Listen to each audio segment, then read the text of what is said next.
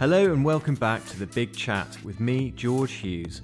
In this podcast, we look at how brands, businesses and individuals can get an edge in today's fast-paced digital world. I've got a cracker of a guest on the show today.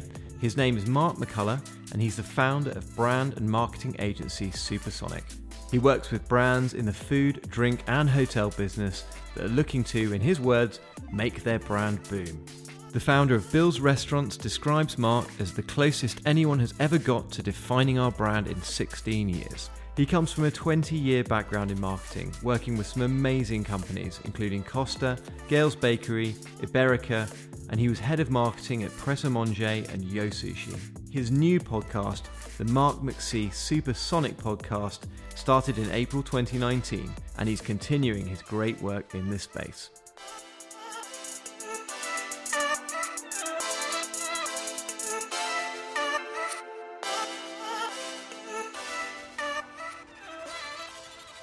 Mark, thank you very much for coming down. It's great to have you here. Thank you. Slightly out of breath. Well, a lot of stairs to climb up. Yes. Sorry about that. It's a hazard of living or having an office in central London. A loft. Yeah. Yes, exactly. I was excited to have you come down here because obviously we're recording a podcast and you have a very, very successful podcast. So I'm keen to pick your brains about that, Sure. Of course. But I'd really love to begin with just get a little bit of sense of your background. Mm-hmm.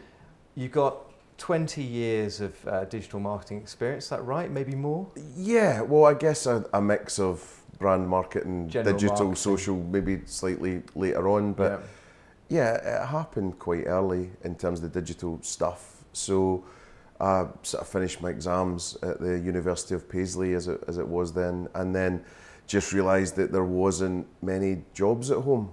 So came down and took your jobs and all that stuff. Came down and I was really lucky. My first job was with the music magazines. Yep. So Loaded and NME and all that stuff. So that was just great times for a 22, 23-year-old in London. Great. I mean, the Loaded offices, if anyone remembers that, was just exactly what you wanted it to be. You know, God Save the Queen, the Sex Pistols playing with fag butts in the fish tank and, you know, glamour models everywhere and sort of English heroes everywhere, Wow. You know, in terms of writers and pop stars and all that stuff. So yeah, it was a lot of forgettable nights that I wish I remembered. But yeah, so it was cool. And then not long after that, I actually went back home. So it wasn't really working out and you were getting paid a pittance because you worked for a sexy brand, right? So went back home, did a little bit of sales with an insurance company, who then went bust, and a lot of the board I think ended up in prison actually. Mm-hmm. So then bounced back down, and that's when the digital stuff started. So I worked with an agency who did motivational programs. So basically what a company would be hiring them for is, we want to sell more cars, we want to sell more after sales, you know, sort of kit, insurance, servicing. We want our call centre to pick up every third ring, whatever it is. Mm-hmm. So you design a programme for them, give it a funky name, and then there would be incentives along the way. So the people that were doing really well would get the holidays and big bonuses and all that. The people maybe further down the track would get little rewards, and then the people further down the track would probably get fired. Yeah. So from that perspective, it was all paper, but the internet age was sort of here and coming. Mm-hmm. So I found myself in When was this? What sort of year was this? This would have been what sort of... It would have been 2001, something like that. Mm-hmm. So I mean, it was here, you know, lastminute.com was already going and things like that. But yeah, so went along, and then I found myself in this sort of sweet spot where I was like in between the accounts people in terms of the suits, you know, the business people, and the designers, and I was a frustrated designer, you know, I wanted to go to art school, didn't make it. So I started hanging out with the creatives more than the suits, and then I realised it'd be quite a good idea for me to know if the creatives were taking the mick out of me or not, in terms of how long something was going to take or whatever. So I put myself through night school to do like HTML and Dreamweaver and all this kind of stuff, so then I could understand what it took and you know, how I could then make better judgment calls without bothering everyone. Yeah. So that was the start of digital really, and then sort of fast forward and went to another couple of agencies, one that did Victoria Beckham's website, for example, and we were trying to get a deal with U2, I seem to remember, as well, and we were also doing like Big Yellow Storage Company and all these kind of things, and we built websites. So I was really starting to learn early what was going on, and then another one that went out of business eventually, so it might be me that's the jinx or something, and then I left there, and then luckily I got a job with lastminute.com, so I was with one of their sort of owned companies called Exhilaration, which was a experiences site, sort of like Red Letter Days, and then eventually went into the mothership. And then once you're in there, it's all you do, so you can't help but know digital. So once you learn the basics of it, once you learn about site testing, visual merchandising, customer journeys, SEO, PPC, conversion, you know, all these things, then it's sort of with you for life. So then, really lucky doing that, and then a few more hop, skips and jumps into, you know, Barclaycard, Yo Sushi, We7, which was Peter Gabriel's music website, and then last job before agency life was with Pret, so went there and just had to take the job because they're the masters at most things, food and drink wise, and it's almost like joining a Facebook or a Google in their industry. So just went in and was a complete sponge, you know, just tried to learn as much as I could. And what was cool about Pret was they were never chasing sales, but every other company I worked with was always chasing sales, so that focuses your mind into being a promotional marketer. Whereas when sales are taking care of themselves, it's quite interesting in what you end up doing sort of later on. And then, started spectacular marketing in the agency world, became We Are Spectacular, more people, got a couple of business partners, and then, laterally Supersonic. Sitting here on the sofa with me. That's it, that's it. And a rather grey day. Classic May Day in the UK, isn't it? That's an incredible career. And did you? I mean, you mentioned about you sort of had an interest in being a creative when you were much younger. Was this something? Did you imagine yourself being a sort of top marketer when you were a kid? Is that something that you had an interest in, or did you just fall into it? Would you say? I did. I didn't think I'd be a top marketer. I think I'd get into marketing. So I worked at Our Price Records back in the day. So sort of like a HMV, or I don't know what the reference would be for younger viewers or listeners. But we sold CDs and records basically. And in there, I was just obsessed about what got something to number one. And it's very, very different now than it was. So if you want a track now, it's got to be instantly available. You don't tend to get things on the radio now that have got a 6-week, playlist sort of spot to then build the demand for you to then go and buy it. Usually you hear it, it's dropped, you can get it, you can either get it legally or you could probably get it illegally.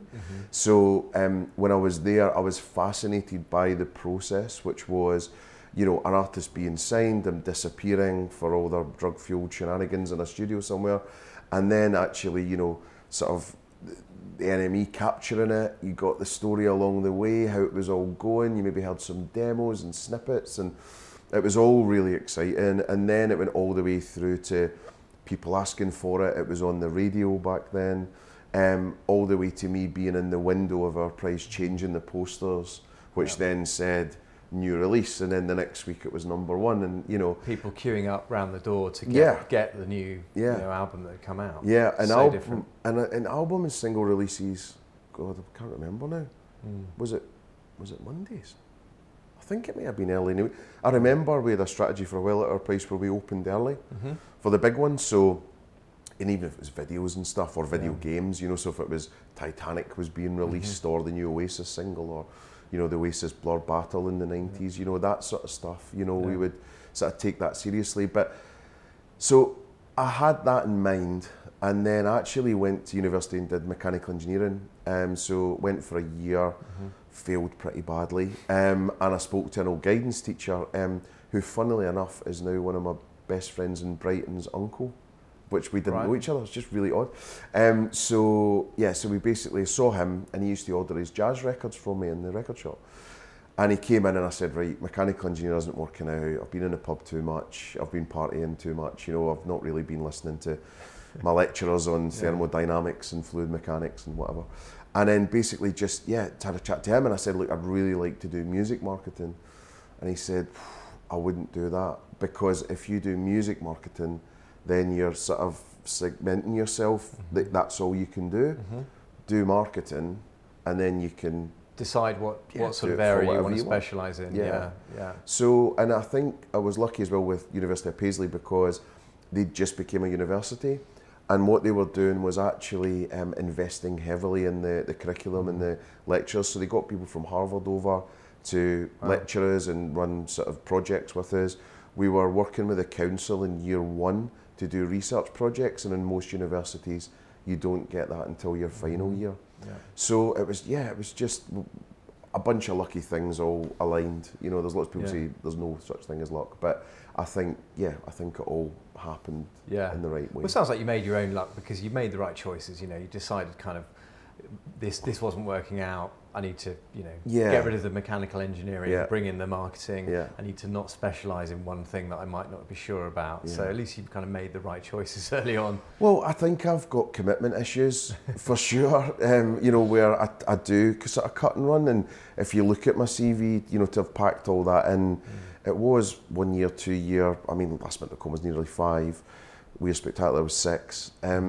But I think in this day and age, with how quickly everything's moving as well, I think you've got to stay agile, and I think if I was hiring someone and they'd been in a company 7, 8, 9, 10, 15 years in a marketing role, let's say, I'd be questioning them heavily about... Yeah, you'd be concerned that their view was very narrow and very sort of, very, very niche. So, And if it's maybe first job after a graduate scheme, or first job after school, or second job after this, you think, you can't be that well-rounded. There's only so much theory you can read, Yeah, we definitely live in a very different world these days, don't we? I mean, I think...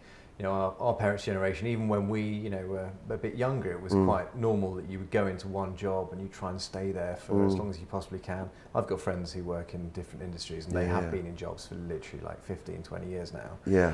But I think that actually today it's normal to chop and change and move. It's much more freelance. It's much more sort of agile, as you say. So. Well, I think it's interesting. We've all got friends that are doing it for the pension, and whether you think you're going to retire at 50 or 55 or 60 or early if you're an investment banker or whatever, I think a lot of the time the lifestyle you have to lead, then, it's all sort of perspective, it's all in relation, that if you're in this really high powered job, you'll need the car, you'll need the watch, you'll need the house, you'll need the suit, So, I think it's whatever works for you, but... I read an amazing book, not that I read loads, I'm listening more than I read, but the Tim Ferriss thing, the 4-hour working week. Yeah. And he was saying, take some of your retirement now, because you just never know what's going to happen. So I think there's always a bit of that in me that's like, you've got to try and make the most of it in the foreseeable future, rather than waiting until you're 60, 70 now probably. Yeah. And and then you're going to be less able to probably do the things you want to do. Yeah. I read a great quote. I'm going to misquote it now, of course, but it's, it was something along the lines of, you better enjoy climbing the mountain, because when you get to the top, there'll just be another mountain. Yeah.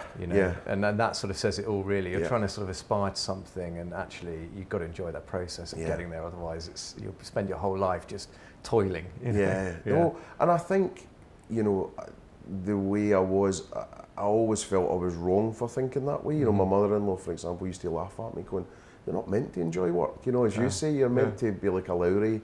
Sort of painting where you're all, in the drizzle rain, sort of, heading to work, and that's it. And I just thought, that can't be true. Yeah. It can't be. But, everything's got its pressures, whether you're a refuse collector, or you're the highest powered CEO in the world, or, you're an Instagrammer for a living, everything's got its stresses. But I just thought, it'd be quite good to do something that you felt you were changing things a bit for the better for companies, Yeah.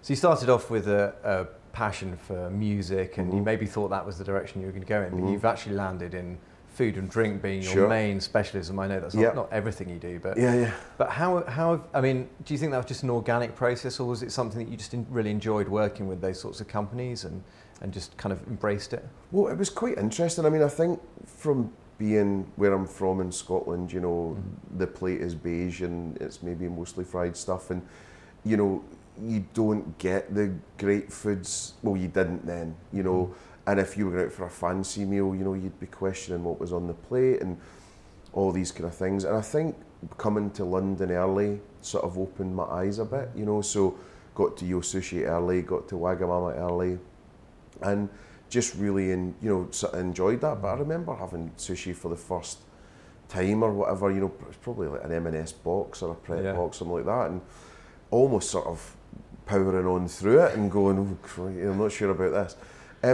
But I think then, just as a slight aside, I started to really enjoy going to restaurants, you know, seeing all the different food types, and I think the fun bit for me was like, this was another world in a class system as well, where, you know, I'm not that middle class kind of person that went to the private school and all these things that should be eating in restaurants like that. So there's a little bit of me that was like, oh, I can't believe I'm actually in here and doing this and I'm not getting thrown out for stealing the silver or whatever.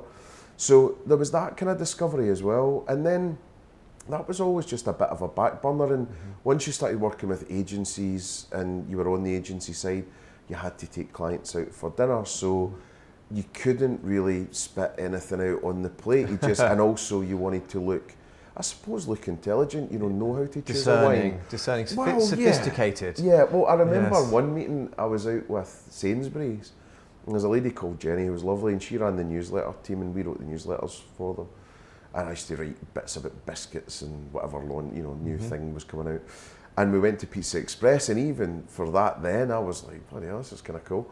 Dough balls with garlic, what's this all about? And then asked for pineapple on the pizza, I remember, and then I remember my account director just going, no, don't do it. And like, she made quite a big thing out of it, in a fun way, and we became really good friends, but I think she was kind of laughing, where she was like, so I think you had to sort of knock the Scots person out of you, or your personal tastes, and I think it's then, what's it, you know, judging, I suppose sadly, but you're judging what's everyone else doing. You don't want to say all of the same because that looks weak. Then you kind of go, well, I might go a couple to the left, or you might get something just really surprising. So it was kind of like going to elocution lessons or learning how to do the cutlery, like the Pretty Woman thing or whatever. Going how now, brown cow. And, a little bit. All that sort of stuff. Yeah, and it was just, you have to be, I suppose, agile in the company that you keep as well. You need to be a bit of a chameleon in that as well, so that you can fit with your roughest mates and you can fit with, you know, when I was at lastminute.com, you know, you're sparring with Brent Hoberman and Martha Lane Fox, you know, and Martha's now the lady of Soho and a peer, and you know, one of the most intelligent people I've ever met, and Brent's the same. And so you had to expand you know, your behaviour, your thoughts, how you put things across, and then Barclaycard was even more formal, you know, in that setting. So you just had to kind of, it just naturally sort of happened. But I think a lot of the time, you know, with the food side of things, I was looking for an escape in Barclaycard actually. You know, I joined it, and it was the right thing to do for my CV, but I don't know if it was the right thing to do for me. And my old mentor, a guy called Robert Bean, I mean old in terms of the years we've known each other, not that he's old, but he said it's going to be like eating your greens. So you're not going to like it very much, but you'll feel better for it. So I did that for a year and a half, couple of years, whatever it was. And when leaving that, I was just scouring the marketing press, going, because back then, there wasn't really a LinkedIn, it might be around, but it didn't get you much. Yeah, it wasn't really being used. Yeah. All that, and, you know, you had to look at the ads in the back of the magazine, and you had to go and see the recruiter and all that stuff. So there was a job advert for Yo Sushi, and when I saw that, I just jumped at it, and I wrote them a note, and I sent them a ransom note, you know, like cut up with the letters. Cut up newspaper letters. And I just said, help, I've been, you know, captured by a bunch of bankers, you know, please send help, sort of thing. That's clever. And it stood out enough, and then the next day I was at Blur in Hyde Park, and I was really, really drunk, and my phone goes, hardly any battery and all that. And it was Joe Sushi saying, yeah, we want you to come in and meet the... Did you have a moment where you thought, should I answer this? Can I hold it together enough to actually have a decent conversation on the phone? I just didn't recognise the number. So I thought, I might as well. It was in the toilet queue or whatever. Yeah. And it went from there, but it was 5 interviews, I think, to get in. It was quite What was it like working at Yo Sushi? Was it, fun times? Yeah. Challenging, I imagine? Very. Fun in that it was such a fun brand, and fun where you had the CEO, Robin Rowland, who, is a real sort of legend in food and drink anyway. And he was a bit of an agent provocateur, where he really pushed you all to have fun in your own areas. He pushed you hard, and even when he was giving you a kicking, you still felt like the prettiest person in school and all that. He was very good that way. Yeah. But it was there for the taking, and my sort of role in my brief was make us cool again. And a lot of that was, there was a lot of them in London. It'd been around for a while. It was a gag a little bit with the bell. People were over it. There was better quality sushi the other places. The novelty factor had started to wear off, didn't it? Yeah. But then the outside London strategy was going gangbusters. But I think Robin, in his heart of hearts, I think all of us just wanted to see it reboot in London again. Yeah. So we did quite a lot of good things, to try and do that. So huge food overhaul, menus, bit of branding, but then we got into social media early. So this would have been 2009 maybe.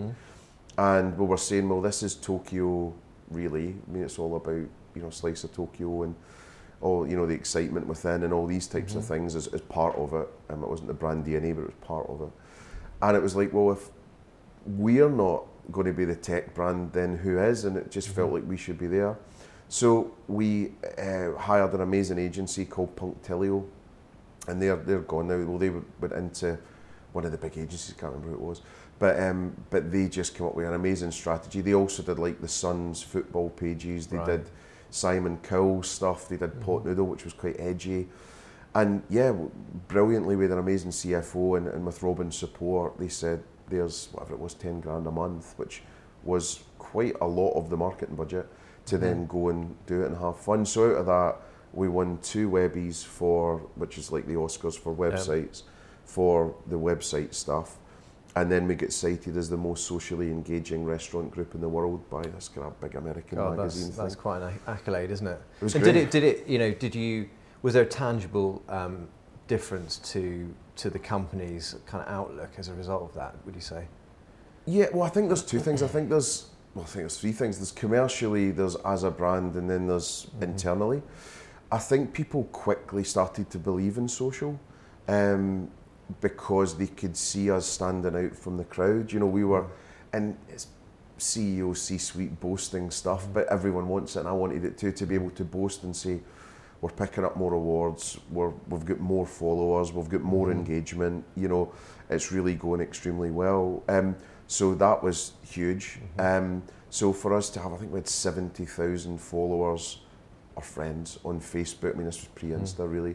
And to have that was, that was getting to, at that time, near Coca-Cola, huge now, isn't UK, it? It must be and all massive. It's probably even, like 10 yeah, times. slowed a bit. I mean, I haven't checked. I think it was about 140,000 last time I checked. And I think, Insta's quite strong still. But it just meant that your C-suite were believers, and then once they're believers, they start asking about it, and they start getting curious about it, and they want to see it in marketing plans, and what are you doing? And at that time, it was free to a certain extent, although we spent the money on the agency for the content and some advertising. You could stand out organically really easy. So when you were sending out a promotion that you'd send out in a newsletter with a dwindling database in terms of engagement, you were getting high engagement, from all the posts that you put out. Seems like a lot of times it is about getting that buy-in from the C-suite, from the sort of the older generation who are in those positions of power. I think it's I think Gary Vee said this about, the minute that that sort of generation gets replaced with more the digital native generation, suddenly everybody's just going to fully embrace digital. But at the moment, there's still a lot of resistance to it. Yeah, and funnily enough, I think we did a wee podcast with him and we sort of covered a lot of this, and he was quite damning of it. But I said it, and I got a little bit of flack for it on Twitter lately, where I said in our industry, in food and drink, and I mean in restaurants and coffee shops and all that, we're really a generation behind. You know, when you look at the casual dining chains and all the rest of it, most of them, I'm not saying all of them, but most of them are a generation behind. And it's a few things. It's the CEO is a 60-year-old guy, usually, who doesn't get social. He's not on Facebook, therefore no one else should care. I mean, this is a dramatic, you know, sort of account of it all, but roughly, you know. So there's that. You've maybe got marketing senior people that maybe don't have the marketing discipline. They haven't been brought up in that way. But also with social, just because you're maybe a social user doesn't make you an expert. So because I drink beer, I'm not a brewer. Do you know what I mean? Yeah. So I think from that perspective, that's holding people back. And then a lot of senior marketing people as well, which I've heard so many times, it brings me out in a rash, which is we leave all that stuff to the 20-year-olds. You know, we don't need to understand it. And it's a bit like, well, shame on you, you need to know this stuff. And I said it the other day in a meeting, and it's like, would you ever consider hiring someone in a company that can't use email? Or can't use a computer? Well, it's the same with social. It's just part of life. You need to know the basics of all these things, because the way it's moving is it's moving to personal brands, and it's moving to companies with faces rather than just brands. So at Mercedes-Benz, for example, you'll want to see who's the CEO, the chief engineer, the this, the that. You know, Clive does it really well at Pret, for example. People want, even if you're not the founder, if you're the business head, you're going to have to do it. You can't shy away from it. But if BBC News or Sky News ask you to go on, you go on. Of course, So like, what's the difference? So I think there's that. And then I think it's just a lot of people are worried about the sort of provability of it, if that's a word. But, you know, it's a leap of faith. And it's a bit like you'll spend, or you know, people say, I'll give you 1,500 quid for it. And it's like, it's not really going to touch the sides. Exactly. You know? I think it's sometimes it's not necessarily that tangible, the result you're getting from it, but by doing it, there's a massive holistic benefit. So it's almost that if you don't have a good social presence, a good digital presence, then it's really impeding your ability as a company. It may not give you necessarily a direct sale in the same way that sort of, you know, getting a salesperson to go out there and pound the pavement would. But the sort of knock-on effect of what you're doing is huge, really. Well, I think one of the biggest problems is the lack of measurement. So I guess you're saying the right thing, which is it's intangible. But if you put the right measurements in place to then do brand tracking, what do people think of you? You actually look at the comments that are going on and you answer them, where they actually say, I had a crap meal. You know, because they might be quick to respond on TripAdvisor, but they haven't looked at their Facebook comments for 4 months. So, and also to your point, I think it's a marketing mix for a reason. And it's like we've got more tools in our box to reach more people. I just think so many people are using it wrong, you know. And I wrote an article for MCA this morning, and I was just sort of banging on about, you know, can we do something new than an overhead shot of your dishes or your latte or, you know, the cocktail in the bar with a blurred bartender's arms? You know, surely there's more to it. And if you look at the Gary Vee side of things, which is the, you know, sort of Mac 5 level, whatever, you know, he's saying that you're needing around 80 pieces of content a day. It's nuts, isn't it? Yeah, it really is. Although actually, if you have a really clear plan in place, you can generate a huge volume of content from sort of one specific piece of work, really.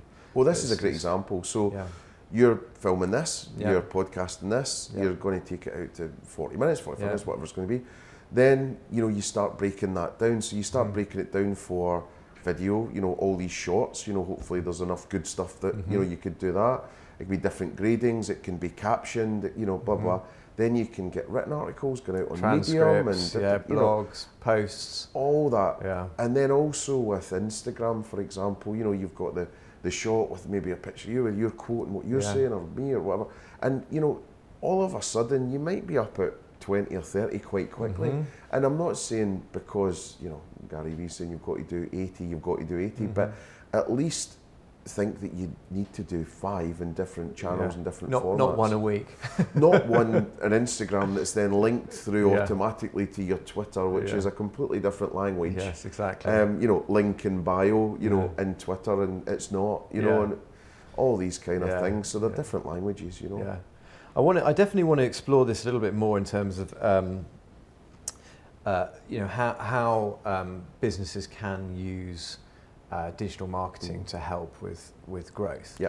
What's in terms of obviously your business, your previous business was We're Spectacular. You've now set up with Supersonic, which is your new endeavour, and are you now working with different brands to just help them with their digital marketing and just get that in place? Tell me a bit about how you work with people. Yeah, so I guess with We're Spectacular, it was more of it became more of a full service agency, sort of without PR, but pretty much everything else.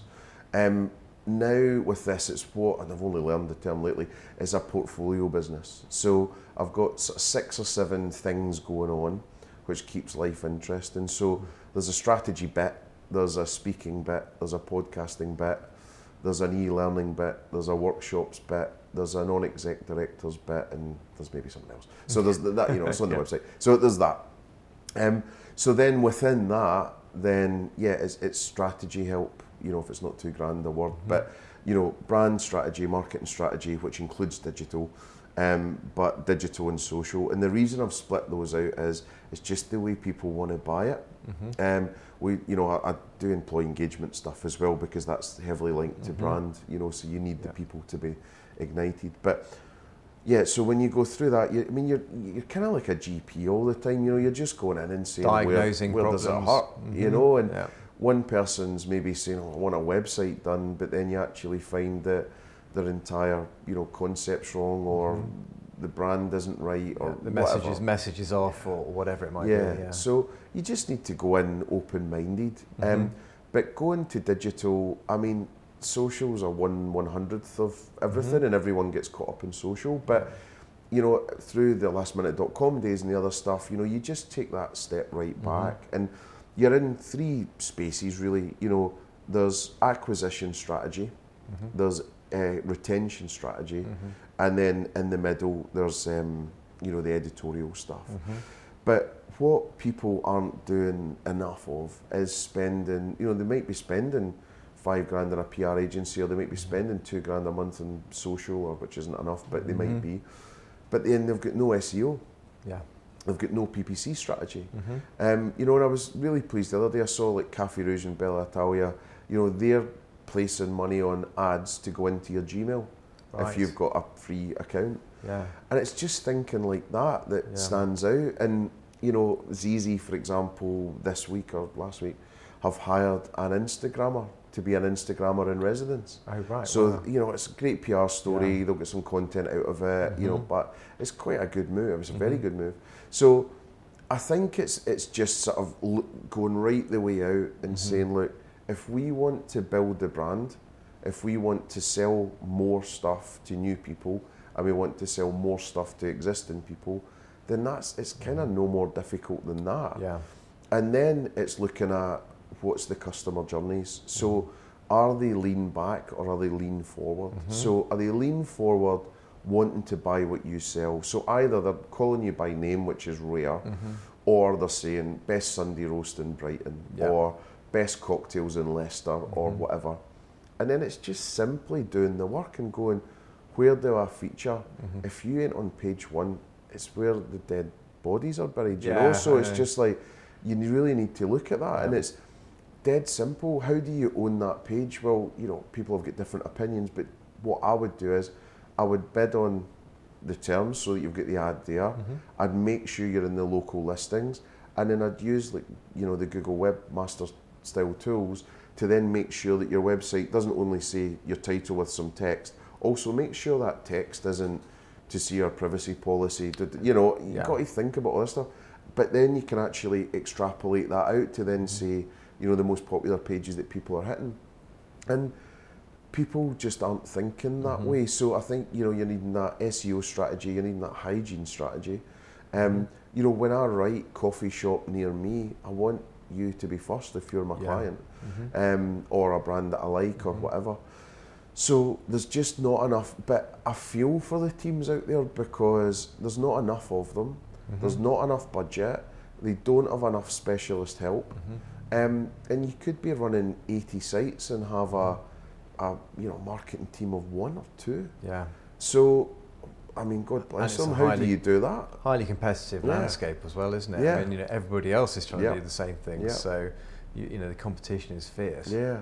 And I think the difficult thing is as well, then it gets into that, and this is quite common in food and drink, it gets into this sort of defence sort of strategy, which is if we, you know, sort of move a millimetre, how much will we get back? And it's, well, here what we're getting today, best not blow things up or best not try to, you know, and it's kind of like, you get into that'll do marketing rather than that's amazing sort of marketing. So that's hard, you know, it's hard. And they're sticking with the tried and tested methods that you know work, you know, and it's hard. Or don't. Yeah, or don't work. They think they work, but, you know, they're trying to just stick with those things. Well, you know, you trust an underground poster. Yeah. Because you're like, surely lots of people are going to see that. Everybody else is doing it. Yeah, of course. Yeah. But then you look at people on the platform and guess what, their face is stuck to their phone. So, you know, I think it's always about depersonalising yourself, whether you're a CEO or a marketing director or whatever. You need to take yourself out the set. I mean, I was with a client yesterday, or a potential client, and it was all about them. You know, I do this and I like this, and that's fine to have a vision, but I don't think there's enough of you to make a profitable business. Yeah. And you know, it happens quite a lot in food and drink, especially in the investor side. You know, it's people with money, they have very privileged lives. They would never go and eat in a burger joint or a chicken bar that they're investing in. Yeah. But then they'll come in and go, why don't we sell, you know, Bollinger or Dom Perignon? You know, what's going on here? And it's just like, they're just completely detached. They're not. Yeah, we don't have one in Chelsea. They're making it too personal. They're kind of bringing their own sort of issues with it. Yeah. So that's part of the thing about marketing in general is just letting the data inform what's going on, and just depersonalising and really truly putting yourself in the customer's shoes.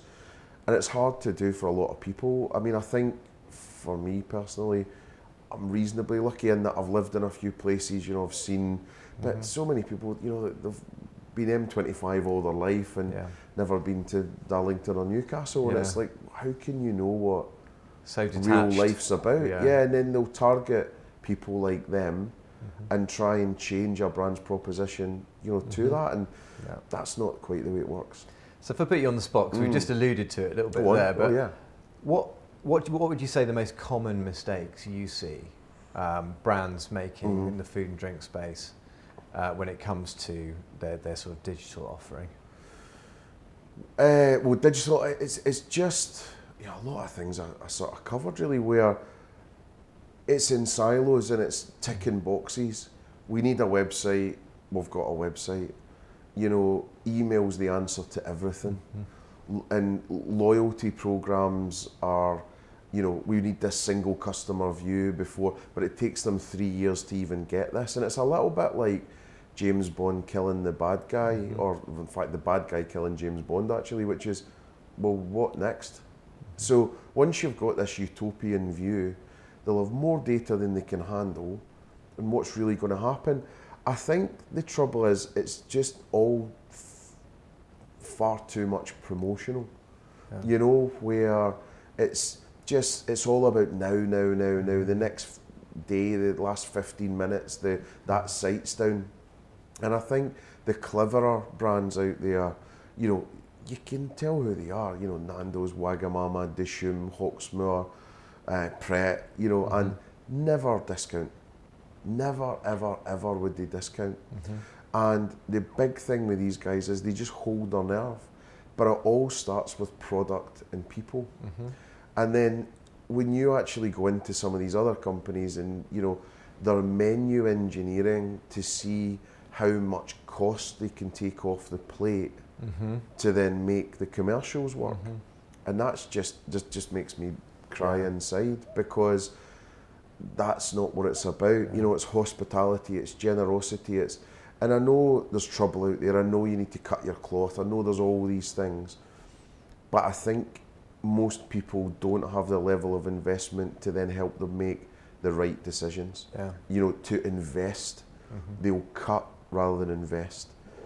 So when you look at things like Wagamama and, you know, all these guys, they invested in high level, big brand marketing.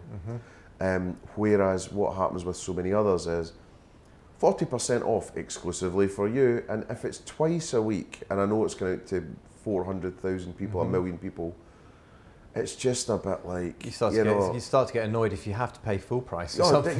So you know, you're a bit miffed. It's like DFS, you know, everything's on sale, or it was. But you know, when you look at those kind of things, you just think you're making a rod for your own back, because there's no way back. And it's like, I guess, being on heroin or what, you know, you're just hooked. You can't. There's nothing you can do to get out of it. And they try. You know, we'll have a rebrand. We'll redo our stores, restaurants, whatever. But fundamentally, there's a problem that's like a cancer within the business. You know, they need to get the right treatment and get it out. So it's really difficult. And I think you've got this friction where you've got investors wanting, you know, results quickly. You've got the C-suite, a lot of them potentially more operations focused and commercially focused, which they should be. But I don't think marketing's got a seat at the table at a senior enough level. And also, when you are a marketer, in the most cases, you are in that, you're delivering the marketing calendar box. So you don't get says on pricing or product, but going back to the 60s, that is the marketing mix. You know, place, price, promotion, product, you know, so that's what you should be getting involved in. You should be trained to know, you know, what the pricing strategy should be. You should know that property is not in the right place.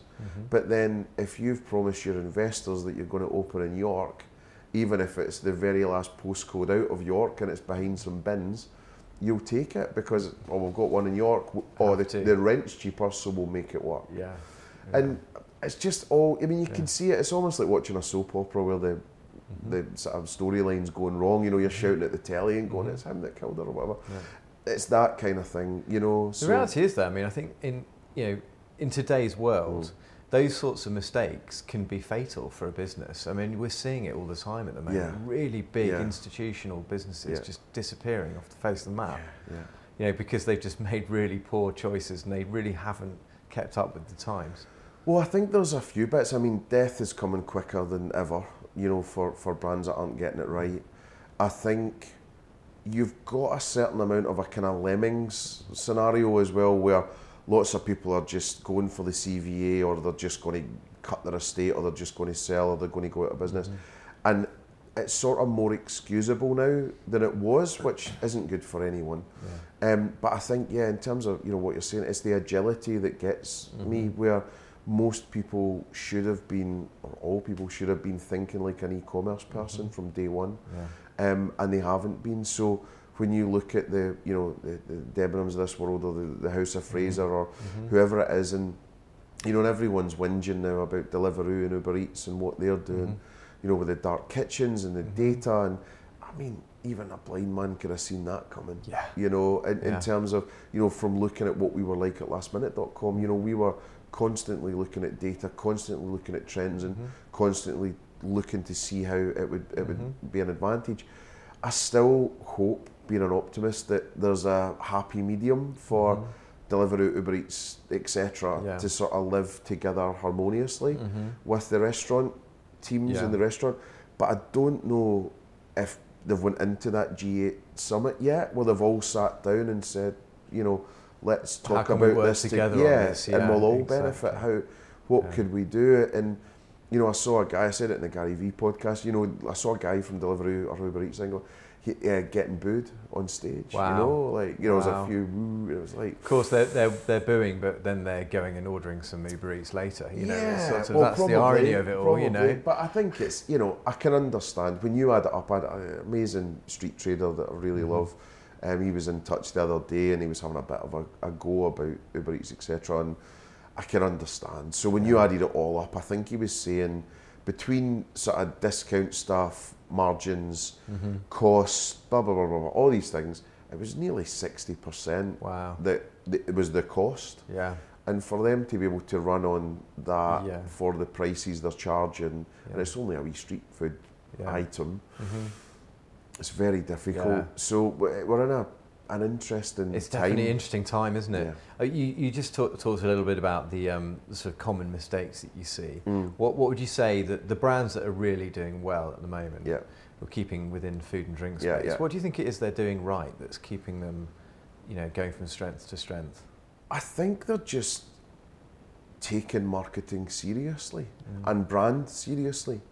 So I went to see Sir Alex Ferguson speaking a while ago, and he said it brilliantly, where he said why Manchester United were so successful was that they never thought about this Saturday's game, they only thought about 3 years' time.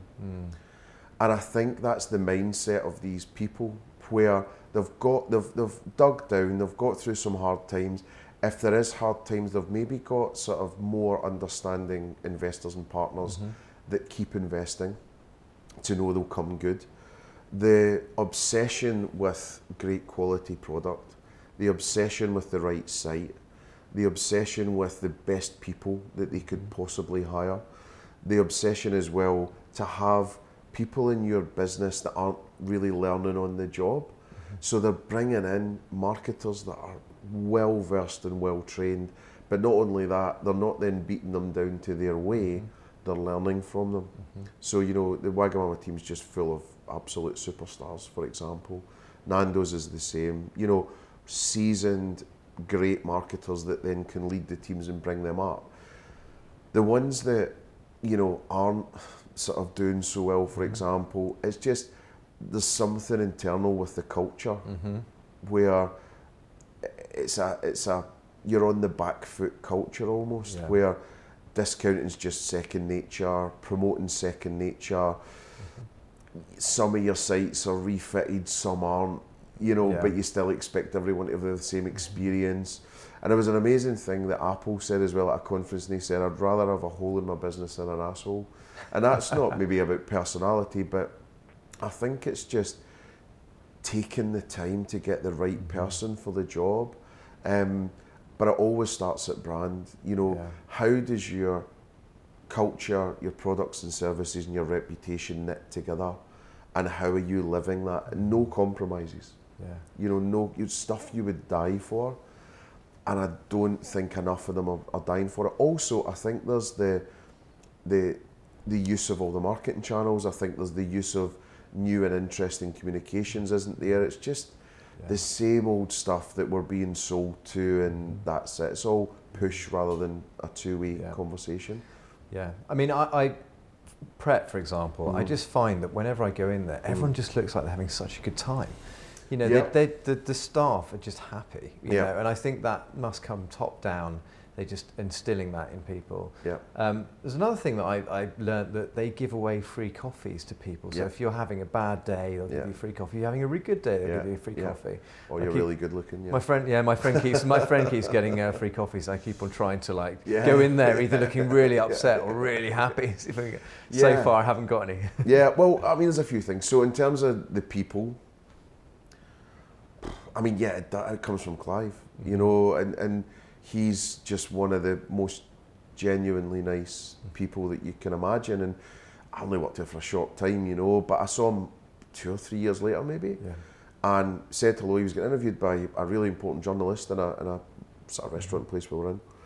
Stopped to talk to me, and basically, remembered my name, remembered what I was up to, remember my daughter's name, and roughly sort of what age she was. And that's a skill.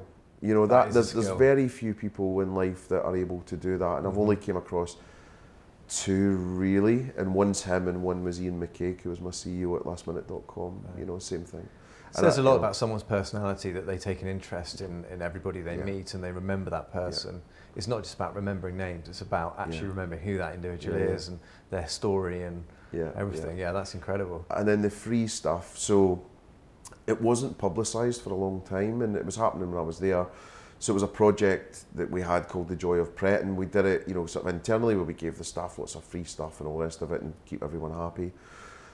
Not just that, but the working conditions, all that. But then out in the restaurants, it was a bit of a Nando's black card myth sort of thing that you got free stuff. And then eventually, when the new coffee blend launched, just as I was sort of heading off, they went public with it a bit more.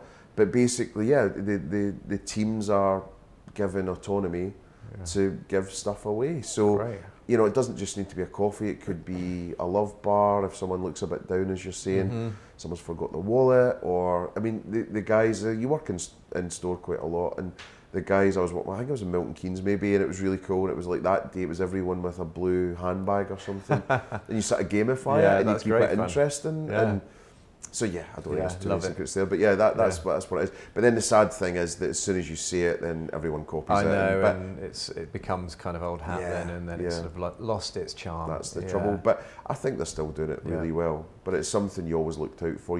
Where are we giving away enough free stuff? Were people coming in with a big enough smile on their face? Yeah, it was everyone with a Polish accent today, or it just depended. It was up to the person what they wanted to do. We've talked a bit about big brands, what they're doing wrong, what they're doing right. Yeah. But if you're a small brand, if you're a startup, you're an emerging company, what would be your sort of top bits of advice for them to get a bit of traction with their digital marketing?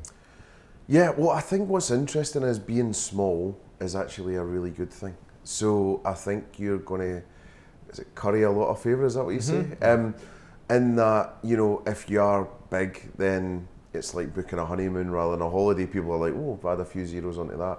I think if you're small, you're being brought up in this age. So I think already, usually, the people running the business, founding the business, the people that you're hiring, you'll be more obsessed and more switched on to hiring someone that is digitally minded. And you'll be thinking about that more.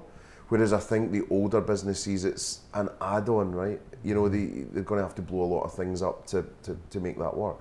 So I would say it's, make sure, absolute basics, make sure you've got the website up there, make sure you've got good SEO, make sure that you're looking at PPC, make sure you've got measurement in place. And the age that we live in now with all the iPhone apps, and you could run everything from your phone, it's not that hard. So I would invest as much as you can in the amplification of your business and as little as you can on the website and the bits and bobs. There's amazing apps for your phone, for doing social, for example, where you've got things like Planoly, where you can, plan out what you're going to put out. You've got obviously all the great filters that are free anyway. You've got Over, which is an amazing editing app for £85 a year. You could just I've not come across that one. Oh, it's amazing. For editing what? For editing images. Then images. And it at the bottom it says, it doesn't say, but it's there. Do you want it as a normal thing? Do you want it for Facebook? Do you want it Facebook banner? Do you want this? Do you want that? And it's all pre-selecting. So Monkey could do it. It's not hard. So there's that. There's Canva. There's all these things. So I think if you can just hire people that are stuck to their phone, digitally switched on, they really understand photos, videos, grammability, beauty, all these kind of things. And actually, I'd probably have a lastminute.com style strategy where you hire a bunch of misfits, you hire a bunch of mavericks, and you hire a bunch of people that are just super ambitious about doing something amazing. And also, I'd probably not even hire a marketer. I'd be hiring a storyteller or a videographer or someone that wants to be a comedian or so, that kind of thing. And I think you've got more bandwidth to have more fun because you're up and coming. So if you take a street food trader or something, they've maybe only got 2 sites, therefore you can get round those really quickly. The amount of content you can be putting out is huge. You're going to potentially be more akin to who your audience are in terms of age, because you'd be hiring people on age, outlook, skills rather than experience potentially.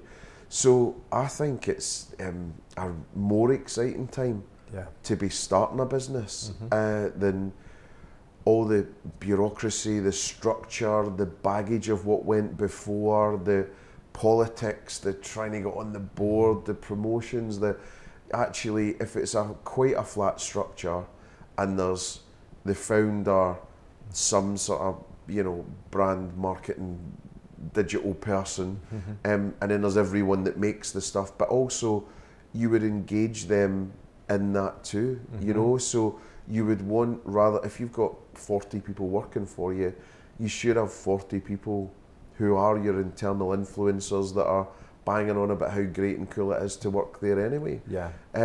So I think you've got a lot more scope to do some real damage. Yeah. I feel like we live in a time now where there's opportunities for emerging companies that they just would never, they'd never existed before. Yeah. Well, it's the whole, MySpace, YouTube phenomenon. Yeah.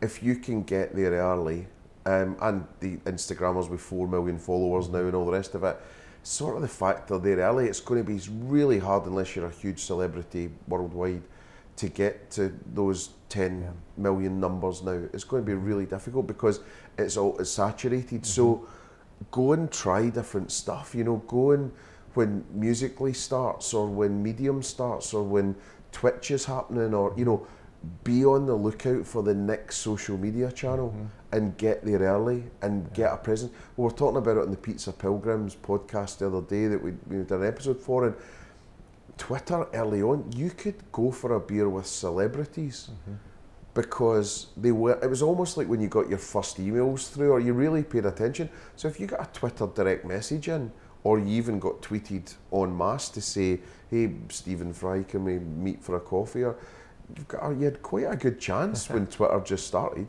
because it was a novelty. Yeah. So I think it's just spend a lot of your time looking at trends, looking at what's coming out.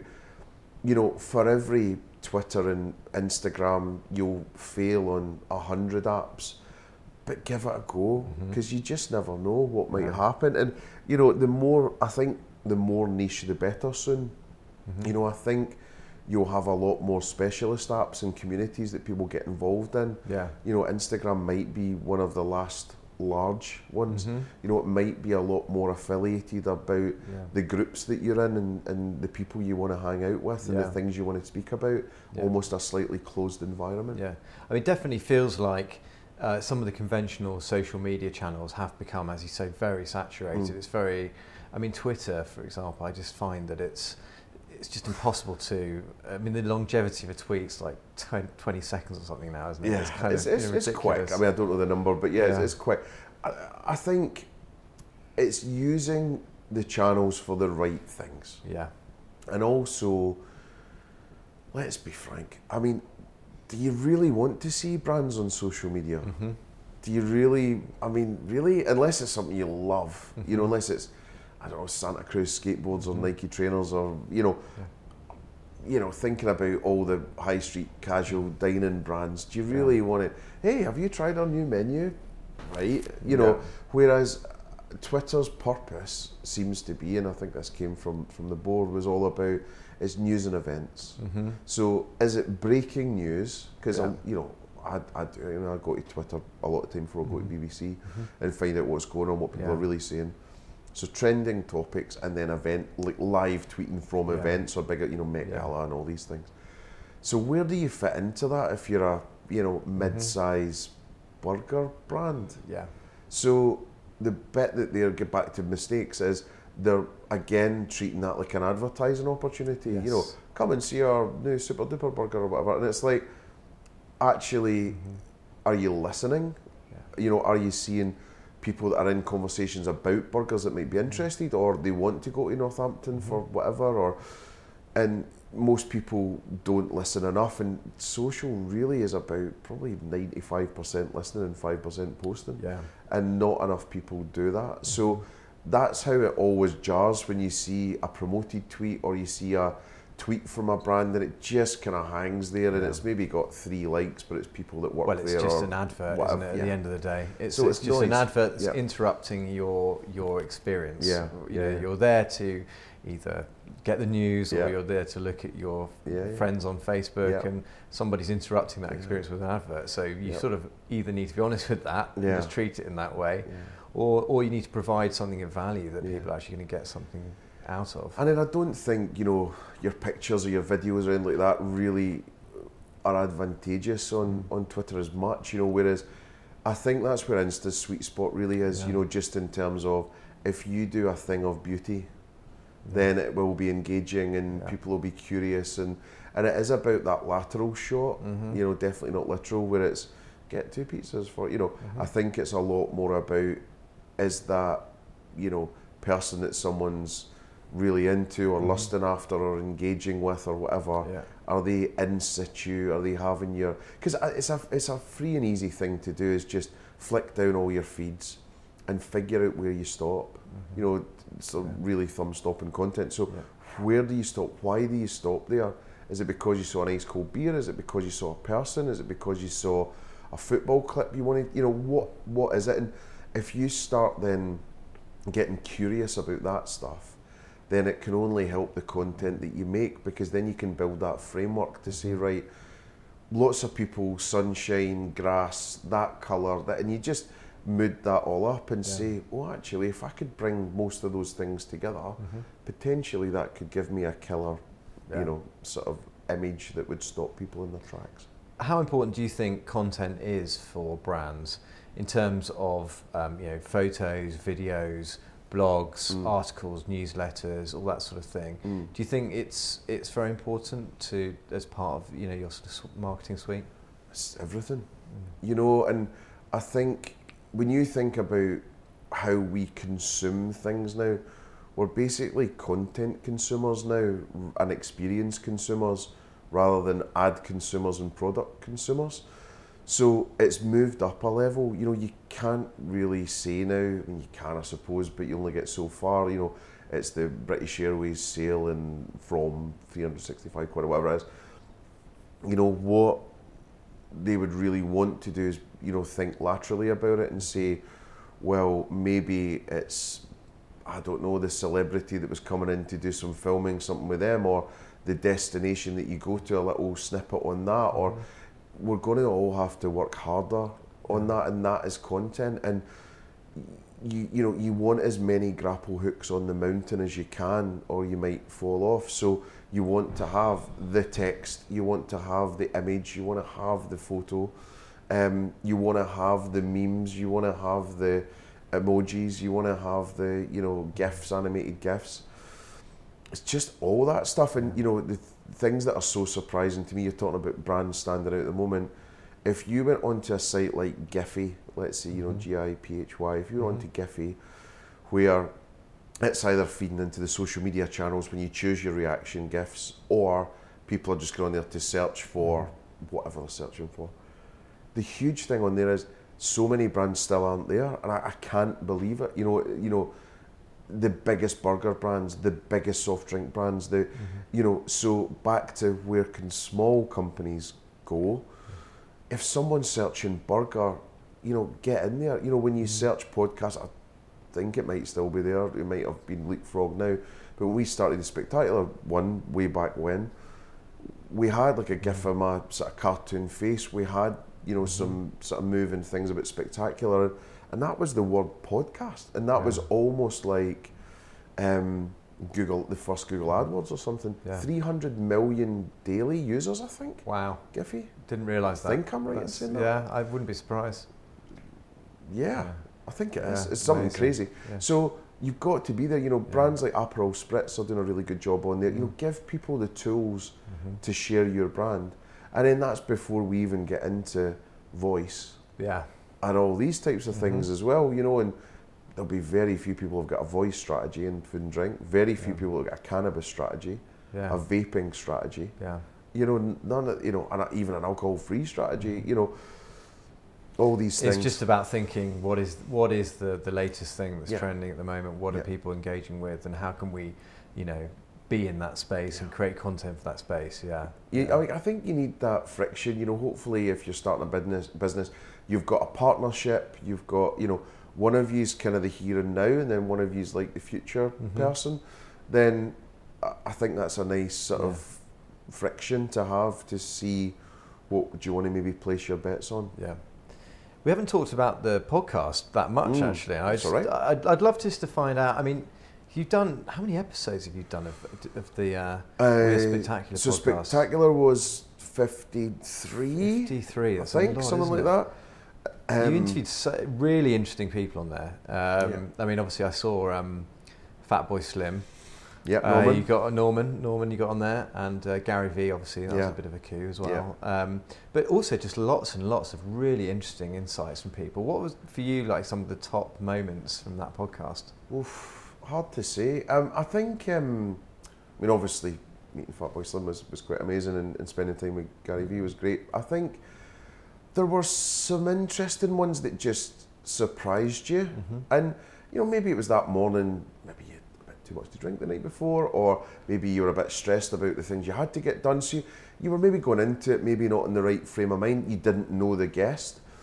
I think one of the most delightful ones was there was a lady called Sophie Thomas, hope I got her name right, who was just so super surprising on a human level. So she came in, and it was going to be stuff about confidence, and it was actually outside my remit or my comfort zone, so I didn't really know where it was going to go, and just from the get-go it was just like this ray of sunshine, positivity, been through the mill a bit, came back fighting, and just hearing her story was amazing. Mark Pitcher at Smash the Box, he's more of a kind of motivational guy as well. That was quite incredible. Jonathan Raggett at Red Carnation Hotels. I think a lot of them, I knew this story anyway, but he sort of surprised me with a lot of the stories he was saying about the lengths that they go to have the best teams, the best service, the best hotels, restaurants. Just that whole story and the anecdotes he was telling. From all the people you talked to, were there any sort of, I guess, recurring themes that tended to come through? People were saying that you found it was quite different. I think you'd have to almost compartmentalise them, where there's like marketing ones, there's business ones, there's life ones, I think sort of key themes were just people with incredible drive, people with incredible resilience, a lot about just making sure you always network and make contact with other, put yourself about a bit, just have confidence. I think also a lot of the stories were actually how the experiences in their life had shaped them, and they weren't always positive ones. Right. There was bad health ones, there was death ones, there was really hard time at work ones, there was breakdown ones, there was, so I think it's just that realisation that there's people who are dreaming of a better life, probably not even for them, but probably for their kids and kids' kids. They're trying to do something quite noble.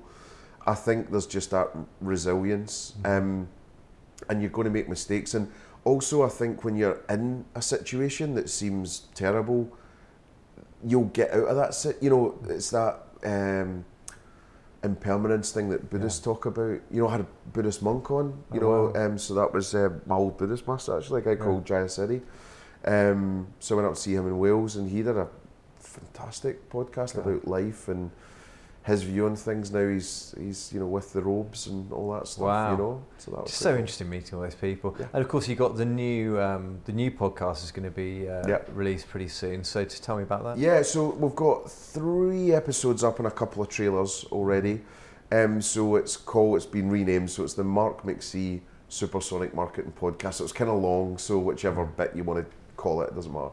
And yeah, we've got Bill Collinson from Bill's, the Bill's restaurants. Started out in Brighton, so that was great to talk to him about the founder's story, and him being a greengrocer and using the produce that was going out of date to then make food, and that's how it all started. And Zan from Bleecker Street Burger,